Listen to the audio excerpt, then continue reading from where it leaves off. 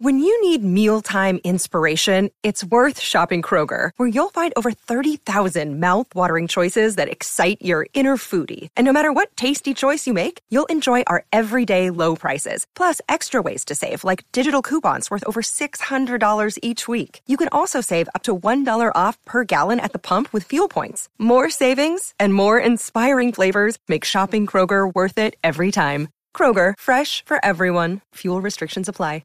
Hey everyone, welcome to Real Vision Crypto. Enjoy today's show. Hey everyone, my name is Moritz Siebert, CIO of Exponential Age Asset Management, and today it is my honor and pleasure to welcome Martin Green to the show for our first interview. Martin works for Cambrian Asset Management, a digital asset crypto trading hedge fund. Martin, how are you? I'm very well. Pleased to be with you, Moritz. More than welcome. Maybe let's start at the beginning and go back a little. So you're Martin Green, Cambrian Asset Management, crypto hedge fund. I've said as much. How did you get there? What did you do before? Why crypto? Give us the background story. I've been in between finance and technology in my career. And several years ago, I was looking for kind of uncorrelated returns that might have a good asymmetry, meaning some limited downside and a lot of upside that was uncorrelated to equities. And I had previously heard of Bitcoin and Ethereum from engineers who I knew, and started to think that maybe that was a good place to allocate some capital. One thing led to another, and I realized I didn't really have a good framework for managing the position or managing risk through the booms and the busts that might have happened and might continue to happen. So one thing led to another. I partnered up with a few other folks. We started Cambrian to do exactly that. Right. Do you have a trading background? You've mentioned a technical / quant background, I think, but has your background been in trading, or is this you've now entered the financial space and you're using your skill set and applying it to the markets? So I have a degree in finance, but for probably 20 years didn't really use it, aside from a very short stint at Morgan Stanley in the beginning of my career. Most of my career has been spent building software at technology firms, and then one of them was bought by Google in 2012, and I was lucky enough to take a mid-career break, if you will, from operating in technology, and started to manage my capital and some other folks who I knew in a technology-focused hedge fund. And so I did that from 2012 until we started Cambrian. Right. So Cambrian, I think it's fair to say to categorize your firm as a quant crypto hedge fund, systematic. Would you say you're guilty as charged? Guilty as charged. Fine. I do like that. Is the entire setup systematic? Is everything automated and coded, or is it a blend of? Obviously you're developing the algorithms, and this is obviously done by humans. Yes. But is everything run in an automated and systematic way? In short, yes, it is. Everything is data driven.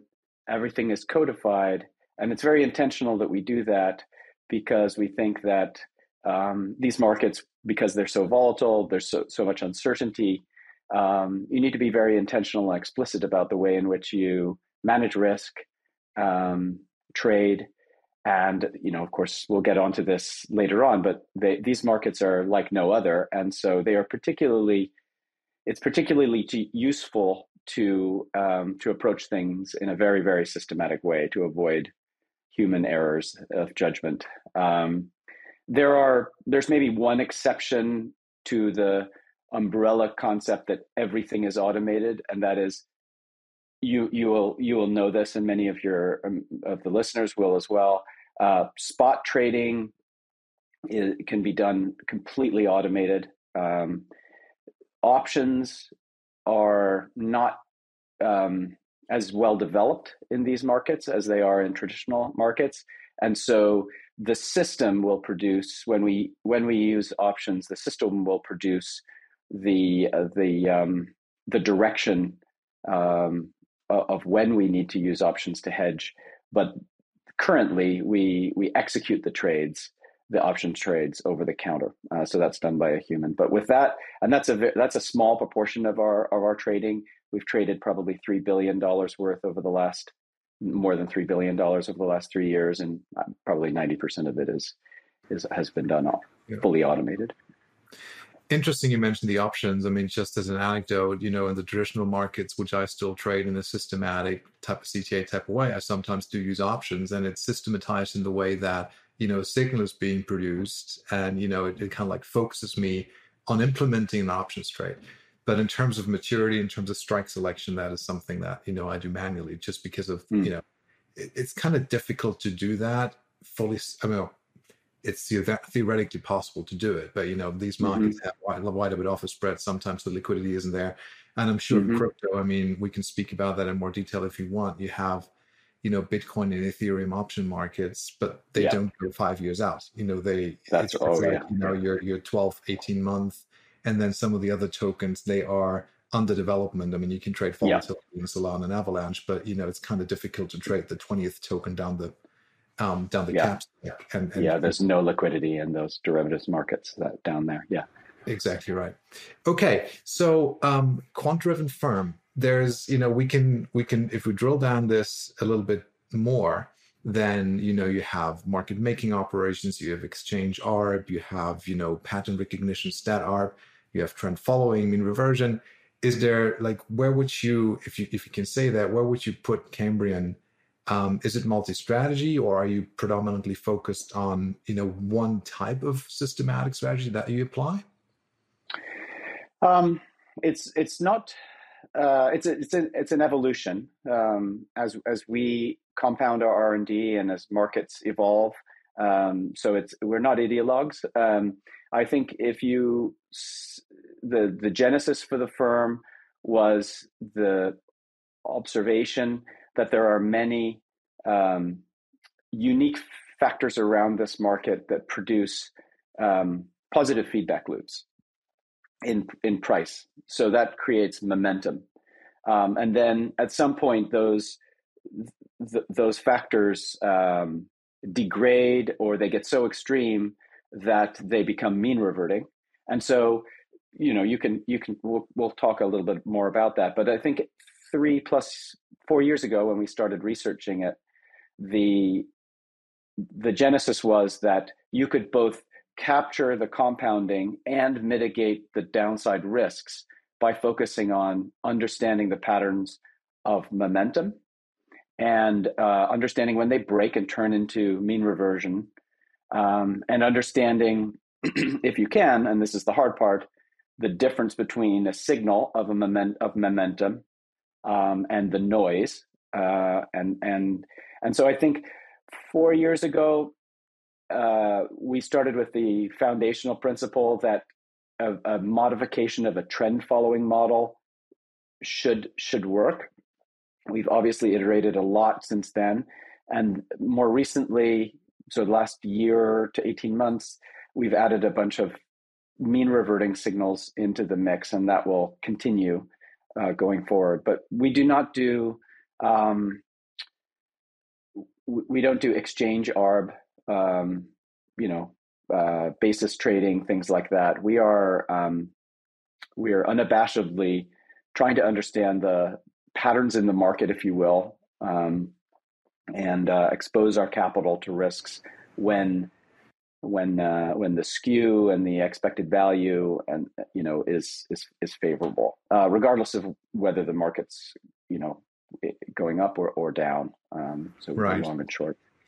So you're probably not high frequency trading, and you're not super short term. You have a little bit of a longer holding period on these trades.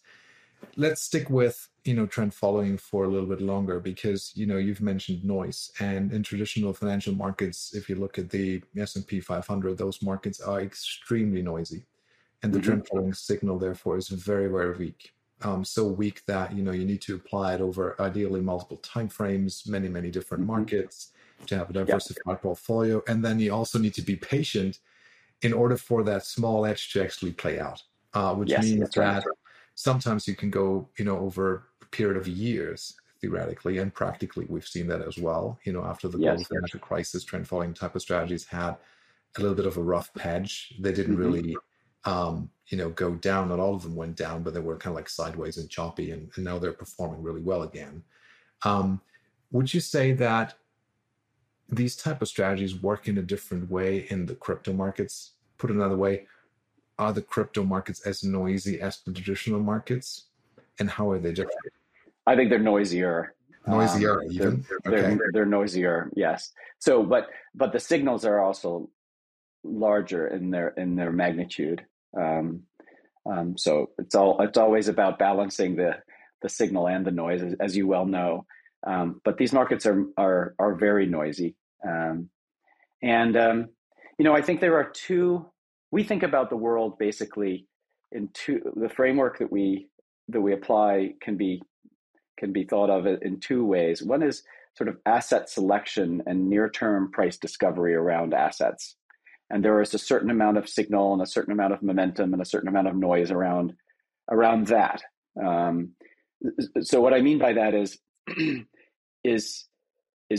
the conversation as it unfolds over time about whether or not Ethereum and the merge that might be coming up results in a network platform that generates significant value or whether Solana's innovation creates, and that momentum around Solana, the developer adoption, the technology innovation that Solana has, or the lower friction or faster throughput, whether that creates a competitor in smart contracts to Ethereum. And as the market essentially digests information sequentially, that creates both noise and signal. It creates what has been termed information cascades. And this is, in network theory, you see this everywhere, where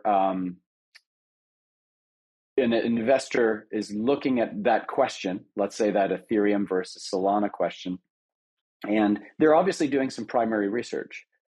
But in addition, they're looking at what other investors have done as an input to their own decision process, and what other people have done, whether they be developers, et cetera, et cetera.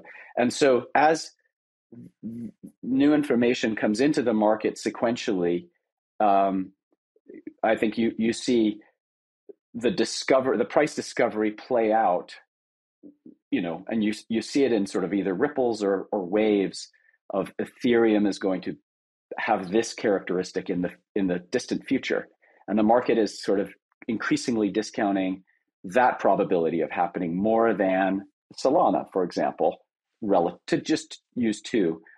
And it doesn't happen all at once. It happens over hours, days, weeks, months. It then goes on pause, and we pick it up again. And so those are the types of patterns that we're seeing in the data, essentially, and trying to discern.